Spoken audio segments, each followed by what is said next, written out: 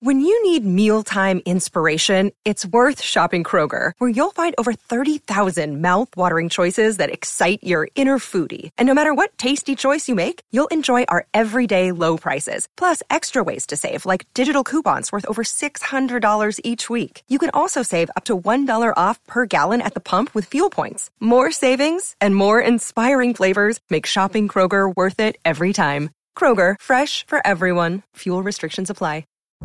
What are you doing right now? Perhaps you're in the supermarket. Maybe you're on a run or on the commute. But wherever you are in the world, and whatever you're doing, right now you're also listening to my voice. This is the power of podcasts. The ability to communicate with your audience in an intimate and intentional way through audio. I'm Bea Duncan, Senior Partnerships Producer at Intelligence Squared. We've been a world-leading forum for talks, debates and events for over 2 decades. And we also use our cutting-edge curation, creativity and editorial expertise to elevate your brand to new audiences with podcasting. Intrigued? To find out what we can do for your organisation, book into a free consultation with me today. Find out more by going to www.intelligencesquared.com/partnerships.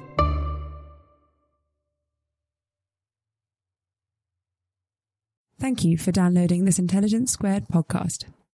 For more information on our debates, talks and discussions, visit intelligencesquared.com. The Catholic Church is a force for good in the world.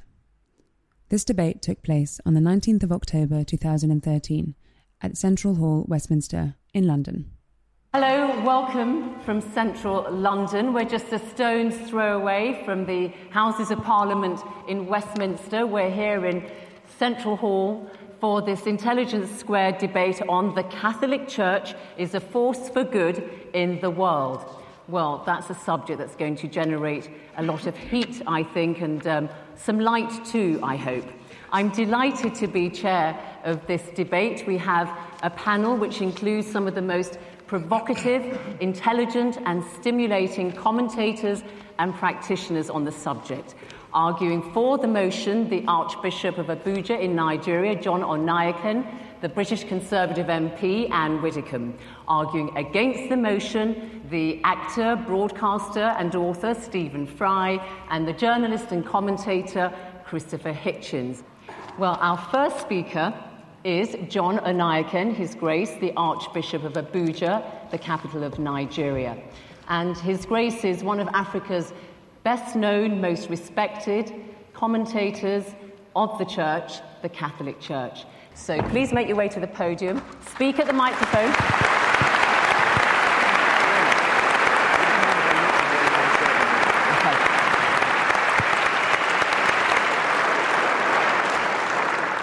Friends, I certainly must say I'm grateful to be here because for me it's more than a matter of debate because that's what my life is all about.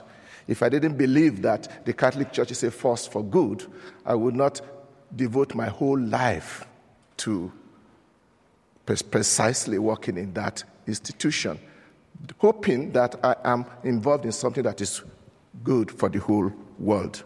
You see, for me, to be a Catholic is a gift of God.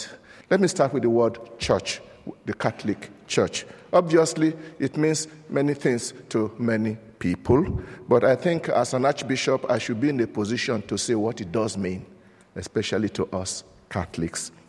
Yes, the Catholic Church is an institution, and some people say it is perhaps the best organized institution in the world, but that's not really the essence of our church.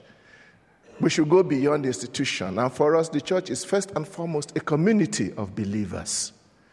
And this is a community of believers that is spread all over the world, made up of all kinds of people. And the institution itself, as well as those whom we normally consider church people dressed up like me, for example, we are there only because of that huge community of people who are Catholics. I'm stressing this so that when you are asking yourself, is the Catholic Church a force for good in the world, don't look at me. Don't look at Benedict XVI. Look at the Catholics all over the world. That the church is a force for good in the world seems, obviously to me, is quite obvious. The question probably we should ask is, what kind of force? There was once an arrogant dictator who asked in disdain, how many battalions has the Pope? Obviously, he completely missed the point. It's not about military force or physical force, but it is about force. It's about the force of a spiritual message, the force of values, which has stood the test of 2,000 years.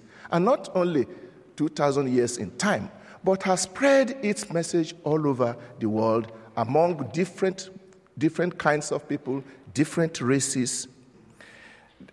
We must also not forget the sheer weight of the number of Catholics. I have checked the statistics, and we are told that now we have about 1.2 billion Catholics all over the world, out of a population of 6.6 billion, 17.3%.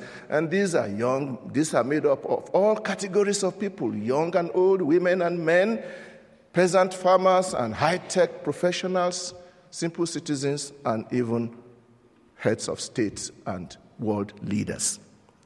This is the great army that is a great force for good in the world. And whatever they are doing, we consider it as being done largely also as a result of the spirit that guides them. Independent statistics have shown that the Catholic Church is doing far more than its numbers and its population would probably suggest. The action of the church is most significant in communities that are reduced to poverty and misery by human neglect and sometimes by hostile environments. Talking of statistics, I spoke recently with the Director General of UNAIDS, which is the United Nations Agency for HIV and AIDS, and he said that 26% of the health institutions in the world directly involved with the treatment of HIV and AIDS are run by the Catholic Church.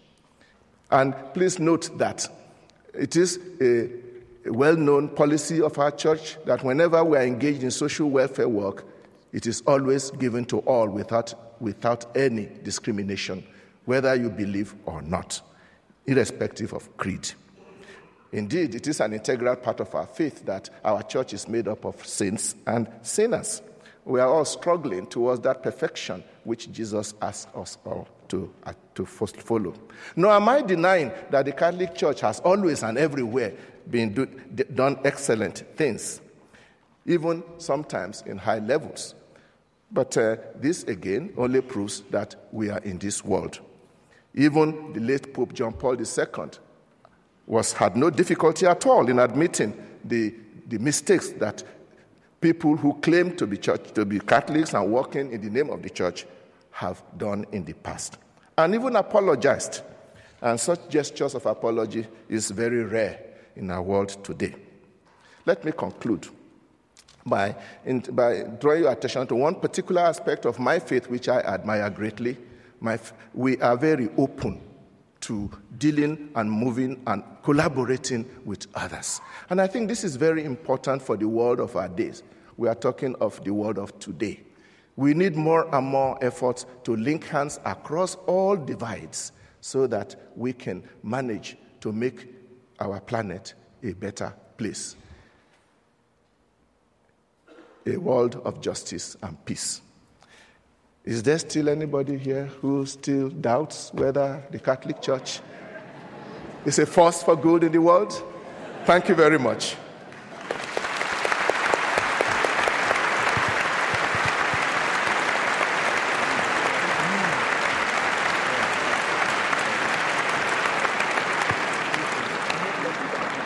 Our next speaker is Christopher Hitchens. He's arguing against the motion. He is a writer, journalist, and commentator, particularly well known for his trenchant and views and very original thinking. So, Christopher Hitchens, let us hear what you have to say. Your time starts now. Please make your way to the podium.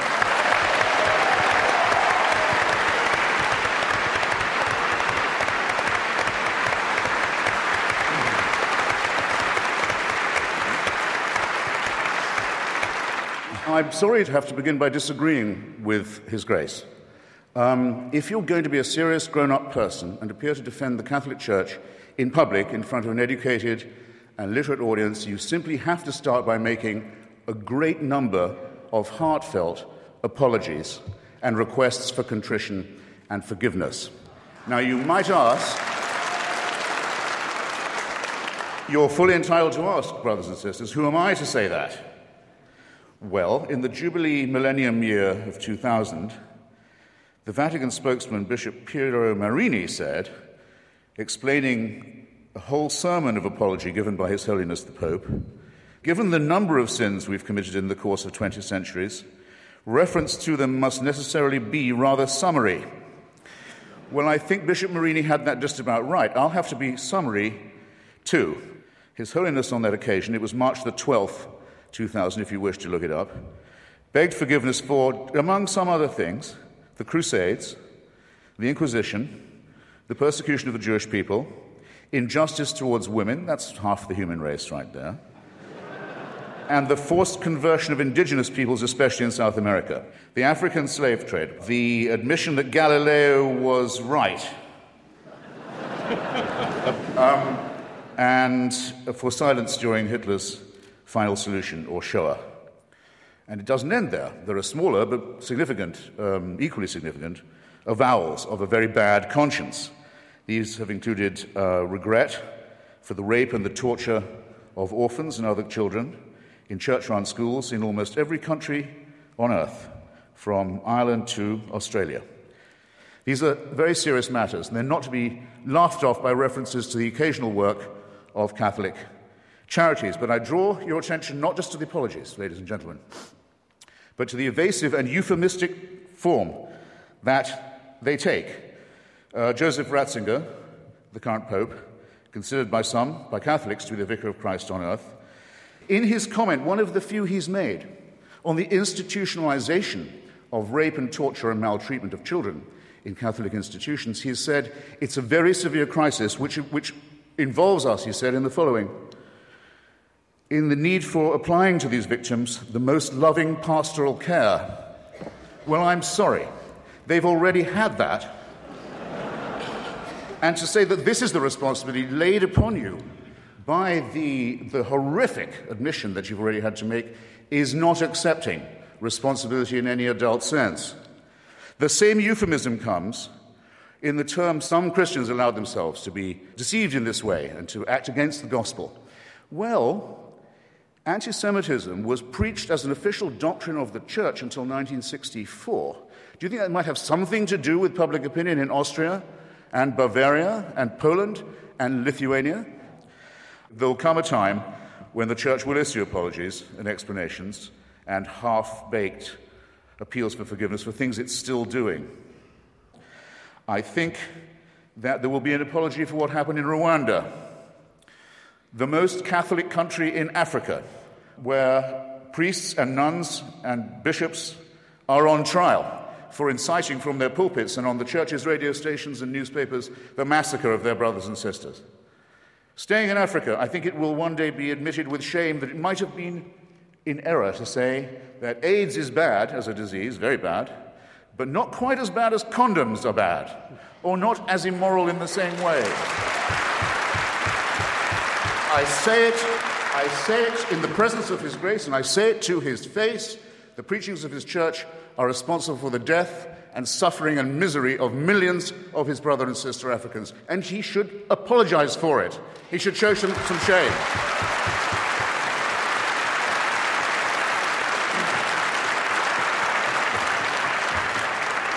For condemning my friend Stephen Fry for his nature, for saying you couldn't be a member of our church. You're born in sin.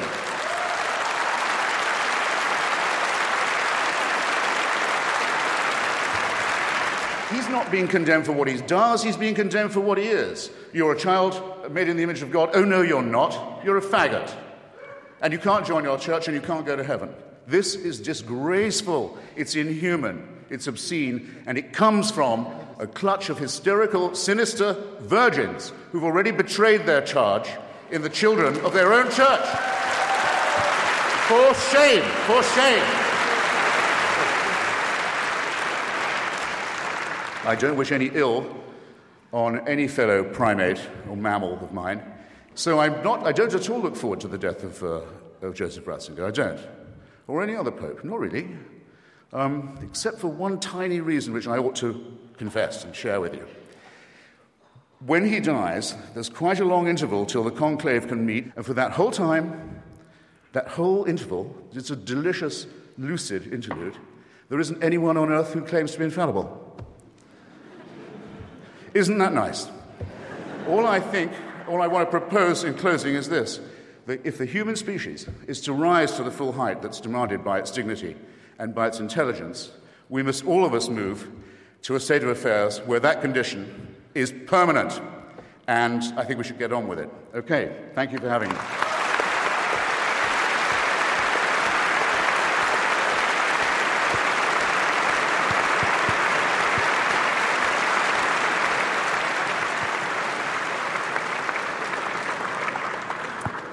Well, Christopher, thank you very much for all that. Our next speaker is going to have her work cut out because she's speaking in favour of the motion that the Catholic Church is a force for good. The Conservative MP and former government minister, Anne Widdecombe, she's as well known for her religious views as for her politics. If you recall, she left the Church of England in 1992 in a blaze of publicity when it allowed the ordination of women priests. The following year, she converted to Catholicism and has become one of the most vocal and staunchest defenders of the Catholic Church since then. Anne Widdecombe, the floor is yours. Thank you.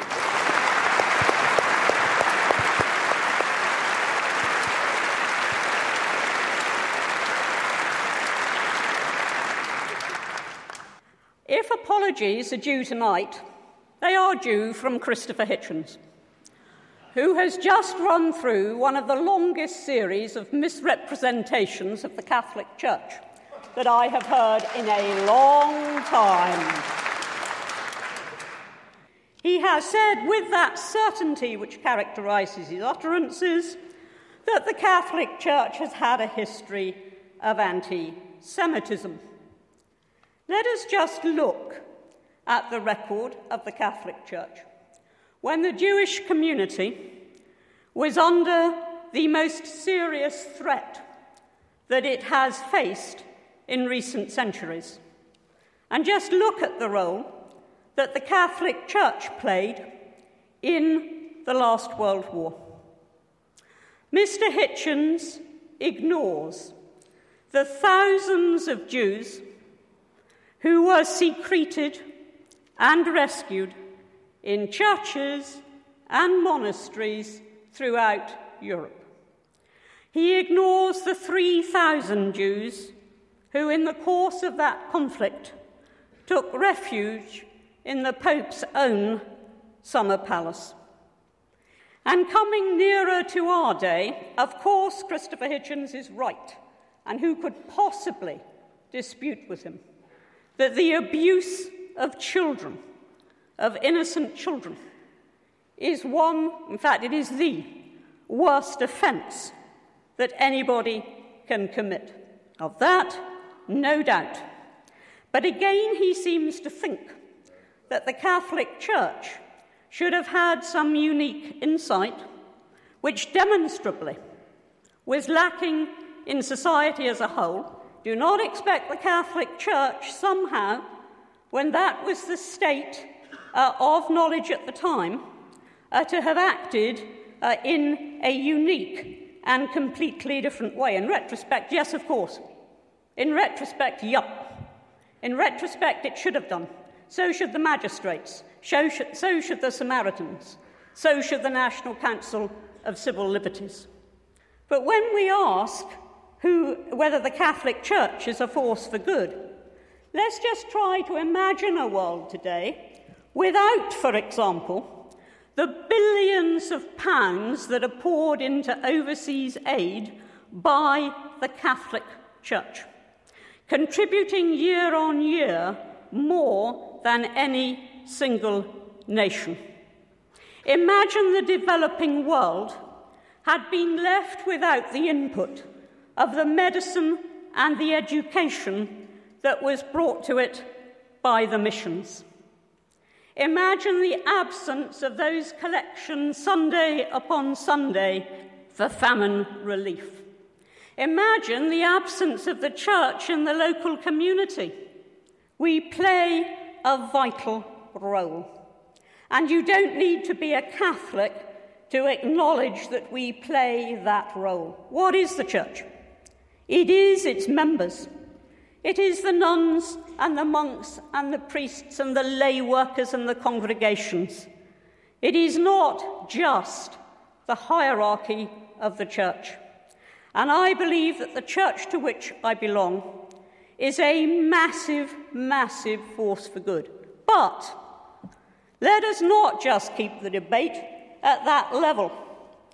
I knew somehow that when we were here tonight, we would be discussing child abuse and condoms. They came in the end. I almost thought we were going to get through an entire speech without condoms from Christopher Hitchens, but we got them at the end. But that is not what the Catholic Church is about. It isn't only about the physical relief of the poor. It isn't only about the work it does on earth, but it is the message that it preaches. And that message is one of hope. That message is one of salvation. And it is all very well for some people in their intellectual arrogance to say, we can do without that. But actually, billions of people across the world live by that message of hope and of salvation. They try to live by the commandments and also by the interpretation of those commandments by Christ. Yeah, sometimes they fail. Sometimes their leaders fail. Human beings do fail. But overwhelmingly, I say to you tonight with no apology or whatever, that a world without the Catholic Church would be poorer, would be more hopeless, and would be a worse place in which to live.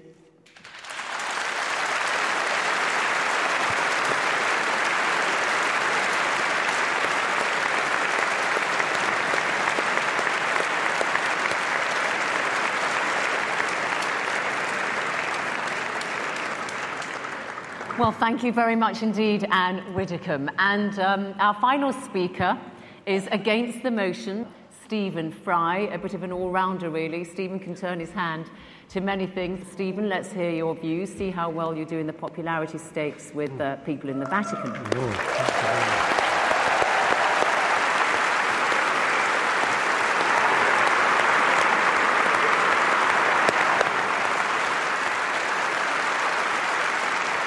I genuinely believe that the Catholic Church is not, to put it at its mildest, a force for good in the world.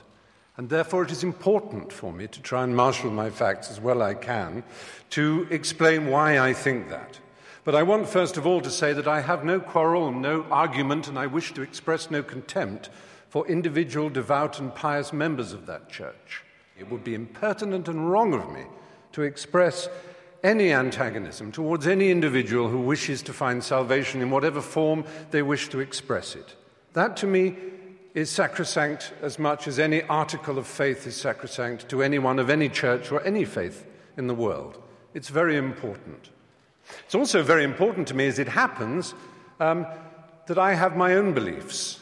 They are a belief in the Enlightenment. They are a belief in the eternal adventure of trying to discover moral truth in the world. And there is nothing, sadly, that the Catholic Church and its hierarchs likes to do more than to attack the Enlightenment. It did so at the time. Reference was made to Galileo and the fact that he was tortured for trying to explain the Copernican theory of the universe. Just imagine in this square mile how many people were burned for reading the Bible in English. And one of the principal burners and torturers of those who tried to read the Bible in English here in London was Thomas More. Now, that's a long time ago. It's not relevant, except that it was only last century that Thomas More was made a saint, and it was only in the year 2000 that the last pope, the Pole, he made Thomas More the patron saint of politicians. This is a man who put people on the rack for daring to own a Bible in English. He tortured them for owning a Bible in their own language. The idea that the Catholic Church exists to disseminate the word of the Lord is nonsense. It is the only owner of the truth for the billions that it likes to boast about, because those billions are uneducated and poor, as again it likes to boast about.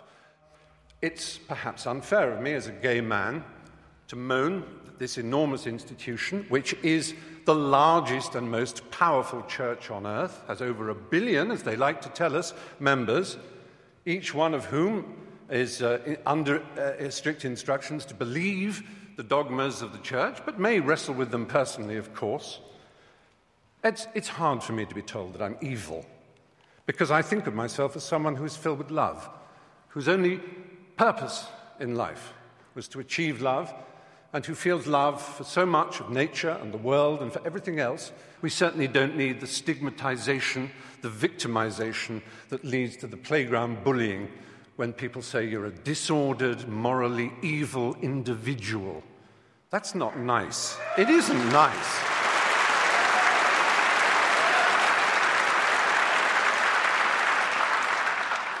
The kind of cruelty in Catholic education, the kind of let's not call it child abuse, it was child rape.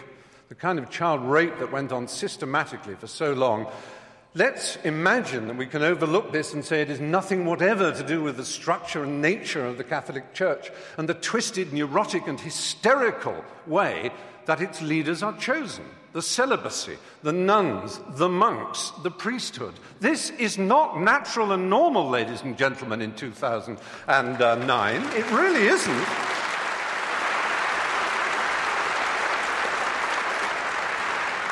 I have yet to approach one of the subjects dearest to my heart. I've made 3 documentary films on the subject of AIDS in Africa.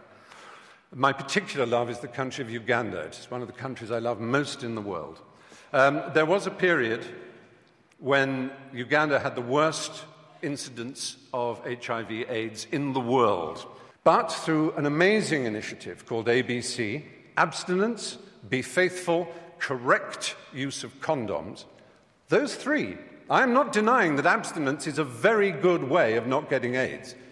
It really is. It works. So does being faithful. But so do condoms. And do not deny it. And this Pope,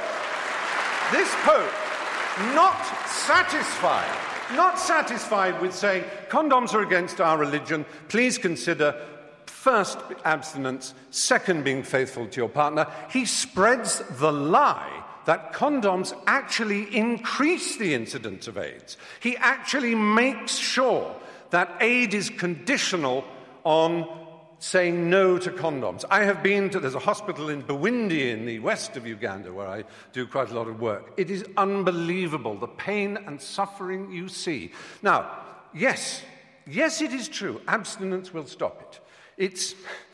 It's the strange thing about this church. It is obsessed with sex. Absolutely obsessed. Now, they will say, we with our permissive society and our rude jokes are obsessed. No, we have a healthy attitude. We like it, it's fun, it's jolly, because it's a primary impulse. It can be dangerous and dark and difficult. It's a bit like food in that respect, only even more exciting. The only people who are obsessed with food are anorexics and the morbidly obese. And that, in erotic terms, is the Catholic Church in a nutshell.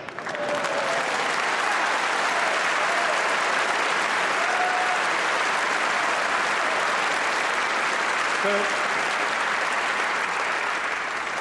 do you know who will be the last person ever to be accepted as a prince of the church?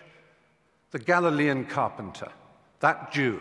They would kick him out before he tried to cross the threshold. He would be so ill at ease in the church. What would he think? What would he think of St. Peter's? What would he think of the wealth and the power and the self-justification and the wheedling apologies?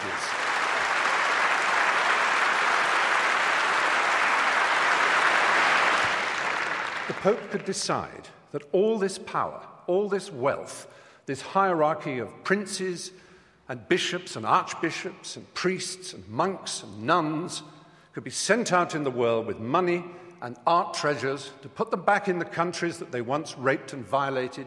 They could give that money away, and they could concentrate on the apparent essence of their belief. And then I would stand here and say the Catholic Church may well be a force for good in the world. But until that day, it is not. Thank you.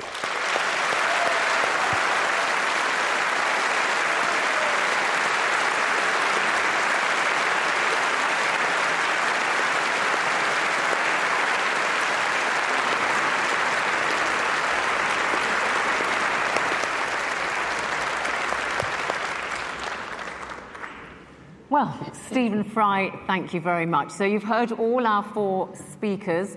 It's going to be your turn, the audience, next. And I'll give you a couple of minutes to think about what you want to ask our panellists, any questions or comments you may wish to make. Because I'm going to give you now the result of that vote that you all gave when you were coming in here to Central Hall. The motion is the Catholic Church is a force for good in the world. In favour of the motion were 678. Against the motion that the Catholic Church is a force for good was 1,102. Big difference. However, 346 of you were undecided. So, Archbishop and Anne Widdecombe, you're going to have to not win over the undecided, but actually convert some from the other side. Let's see if we can sway any opinions here amongst all of you by listening to some points that you wish to raise with the panel. And then we're going to ask you to vote again. Now, put your hand up if you want to speak. A question. Could the lady with the spectacles, yeah. I would like to ask Mr. Hutchins if he is only against the Catholic Church or against all religions. Okay, go back there, the lady in the pink. Hi there. This is a question for Christopher Hitchens. Many people today feel that we're really living in some kind of moral crisis, and you can see that all around us. Now, if one thing that the Catholic Church does do for good, in my opinion, is give us the Ten Commandments, a very basic, obvious way of giving us some kind of moral guidance. Would you not agree with that? Yeah. The lady in front began by asking me, do I reserve this condemnation only for the Holy Roman Church and not for other Catholics, for example, like Byzantine Catholics and Protestants and so on? I think they're all the same equivalent glimpses of the identical untruth. Now, of the commandments, the first two or three are entirely about fearing the author of the orders. Entirely about being terrified of someone who you're enjoined to love. I don't know about you, ladies and gentlemen, but the idea of compulsory love has always struck me as a bit shady, especially if you're ordered to love someone who you absolutely must fear. So the first three are look out for me and keep at least one day of mine where you'll be terrified full time. Anne Widdecombe, Ten Commandments, firm bedrock of moral teaching. I would have thought it quite obvious that the Ten Commandments set out a blueprint for a moral and successful society. Let us just look at some of them. Honour thy father and thy mother. Think of today's disrespect. Thou shalt not steal, thou shalt not kill, thou shalt not commit adultery, and thou shalt not covet. Tell that to the bankers with their bonuses. Okay, Archbishop, do you want to come in briefly on this? The Ten Commandments are in the Bible, but my father knew it before he became a Christian. All African religions recognized those basic norms of morality. Everybody knows that. All right. Let's take some more questions from the floor. Okay. This is a very simple question for Anne Widdecombe. You might think it may be a naive question. If so, I'd be very happy to be educated.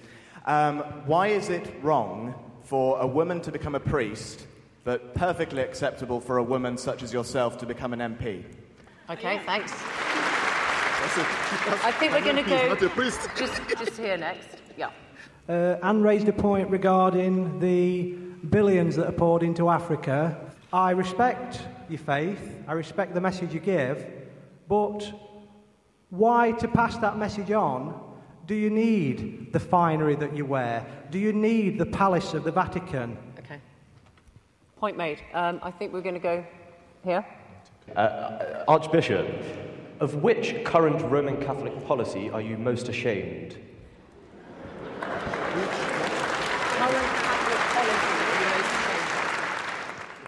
I don't know whether you're serious in that question or you just want to provoke. Because all our Catholic policies are not just dreamt overnight by the Pope or anybody. If it is a Catholic policy, it is reasonable, it is based on our traditions and scriptures, and there's none about which I'm ashamed. Okay, and the other question about... and I don't know what billions of that he says the Vatican has. The billions of this world, I think, are not in the Vatican. We know where they are, and they are not coming to Africa. On the contrary, Africa has been sucked dry by those people, those multinationals. They are the ones who should be bringing our money back to us. I think we are targeting the wrong place. I come from Africa, and the funds that come from church agencies for us are very important. And Widdicombe, one specific question to you. Why not women priests in the Catholic Church? Well, no, the specific question was, why is it not all right for a woman to be a priest, but it is for a woman to be an MP? That was the specific question. All right. And I have to say to you, I mean, that really does betray a vast ignorance. A member of Parliament, male or female, does not stand in persona Christi at the point of consecration. But I don't believe that it is any more possible for a woman to represent Christ at the point of consecration than for a man to be the Virgin Mary. Okay, thanks. Lots of hands up, and I really do want to go around to everybody. So, panel, if you could keep your responses to the point as much as you can. Up there, please. Well, question to Stephen Fry. I'm a Catholic, but I like you a lot. And then I don't know that the Catholic Church condemns homosexuality as such, only recommends chastity for everybody. And then if I am not married, I should be chaste. Either I am homosexual or heterosexual. Okay, all right, thank you. Now. Hi, question for Anne Widdicombe, actually.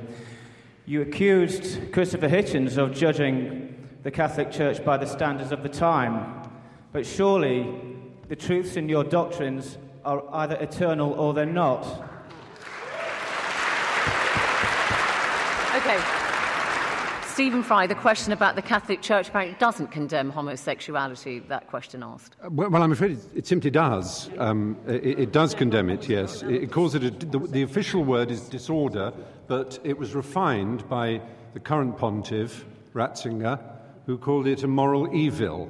But on the other hand, we must remember, as the point that was made, is that the Church is very loose on moral evils because although they try to accuse people like me who believe in the empiricism and the Enlightenment of somehow what they call moral relativism, as if it's some appalling sin, where what it actually means is thought, they, for example, thought that slavery was perfectly fine. Absolutely okay, and then they didn't. And what is the point of the Catholic Church if it says, oh, well, we couldn't know better because nobody else did? Then what are you for? Okay.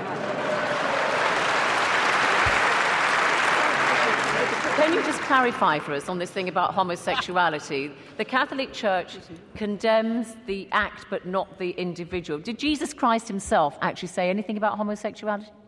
No. That is a wrong question in this regard.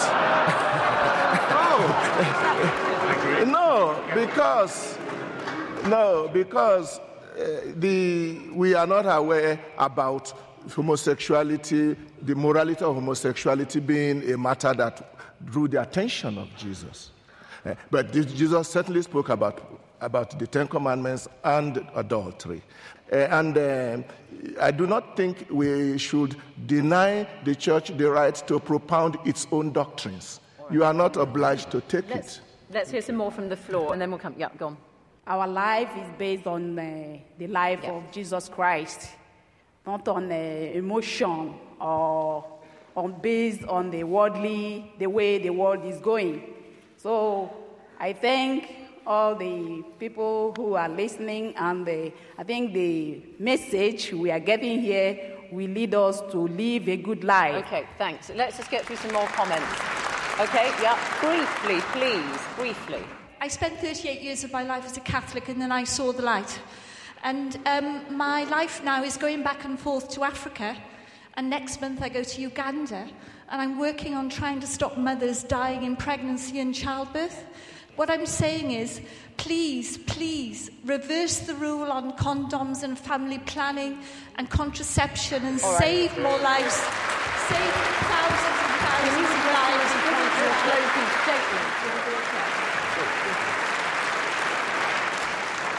Let's keep this moving. Briefly, please. As a Catholic, I'm actually very pleased to be here this evening to hear two sides of a very important argument. And the positive thing I take away is that the Catholic Church can take the opportunity to reflect upon these comments, and that we look for the future. And it's by actually accepting these comments and by looking for a way forward that the Church can actually grow and have a more important part of the world. All right. Thank you. I don't want to take any more questions from the floor, really, but panel, what I propose is this. You've heard the points that are raised. Some of them are comments, some of them are questions. You're going to have a few minutes to make your closing statements. Please incorporate these questions that you heard in your closing statements, because audience, I want you to vote again. Now, for those of you who are watching at home, if you'd like a briefing booklet on some of those issues that you've heard raised today, then please go to www.intelligencesquared.com and you can download that booklet. Anybody can do it, and it's absolutely free. Okay, so everybody is doing that. So while you're all doing that, it's going to take a little bit of time. We're going to hear the closing statements incorporating some of the points that you, the audience, raised, and we're going to do it in reverse order this time.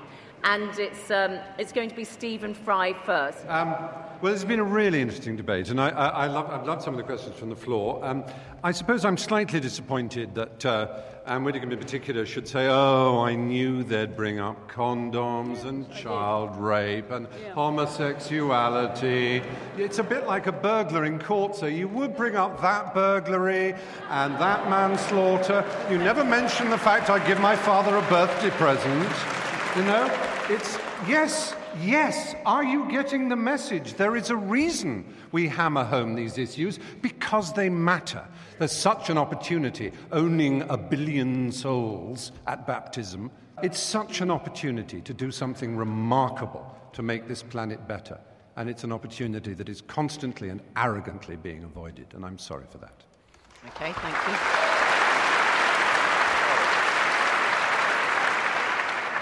Final statement from Conservative MP Anne Widdecombe for the motion that the Catholic Church is a force for good in the world.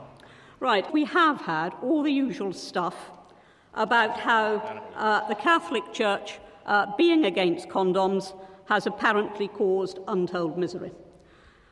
As I've said, our opponents always try to home in on sex, when the teachings of the Church, which are, after all, only about the stability of family, the maintenance of fidelity, the virtue of chastity, when the Church teaches that as one part of all its teaching, I do sometimes despair at the way that these debates always come back to that.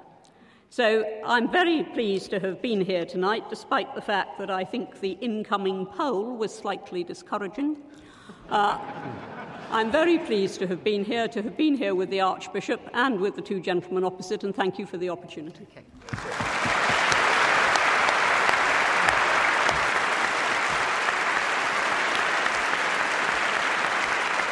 Against the motion, Christopher Hitchens. Unanswered questions. Amazing. No one, though they were asked repeatedly, would say whether they thought Stephen Fry, my friend, was in a state of mortal sin or not. They wouldn't tell you. Something about the question brought out their inner coward. Well, I say that homosexuality is not just a form of sex, it's a form of love, and it deserves our respect for that reason. that when my children were young, I'd have been proud to have Stephen as their babysitter, and I'd told them they were lucky. And if anyone came to my door as a babysitter wearing holy orders, I'd call first a cab and then the police.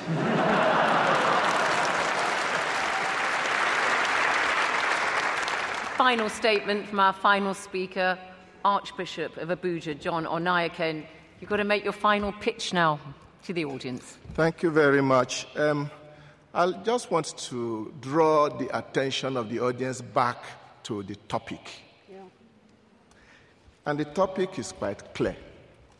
The Catholic Church is a force for good in the world. It did not say it is the only source for good. It did not say it has always been a source for good. It's not in the past tense, it's in the present tense, is a source for good. I still have not seen how they have in any way shown that the Catholic Church is not a force for good in the world. I can say all kinds of things about other people, but I think it is fair enough that when it comes to what does the church say about condoms, what does it say about homosexuality, what does we say about women priests, we need to take the trouble to find out exactly what it is saying, not what the newspapers are saying that we are saying. We've never said that the Catholic Church is perfect. We continue to do our best to be as close as we can to Jesus Christ and what he wants us to be, and to constantly be a force for good in the world. Right. And I thank you. Archbishop, thank you.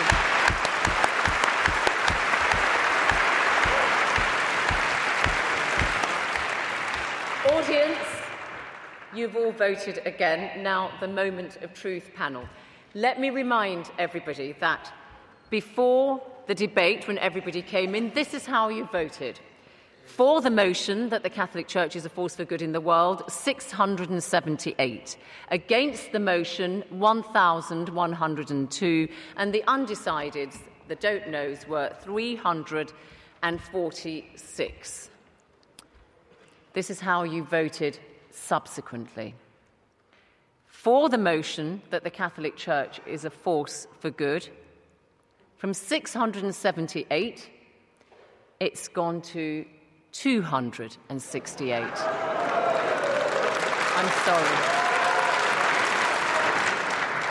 I'm sorry. Against the motion, it's now 1,876.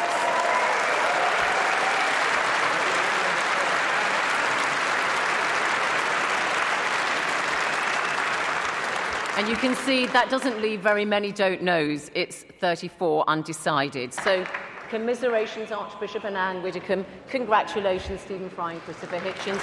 Thank you all. Thank you for listening. You can download more Intelligence Squared debates, talks and discussions free on iTunes. If you'd like to find out more about our events, sign up to our newsletter at intelligencesquared.com or follow us on Facebook and Twitter. What are you doing right now? Perhaps you're in the supermarket. Maybe you're on a run or on the commute. But wherever you are in the world, and whatever you're doing, right now you're also listening to my voice. This is the power of podcasts. The ability to communicate with your audience in an intimate and intentional way through audio. I'm Bea Duncan, Senior Partnerships Producer at Intelligence Squared. We've been a world-leading forum for talks, debates and events for over 2 decades. And we also use our cutting-edge curation, creativity and editorial expertise to elevate your brand to new audiences with podcasting. Intrigued? To find out what we can do for your organisation, book into a free consultation with me today. Find out more by going to www.intelligencesquared.com/partnerships.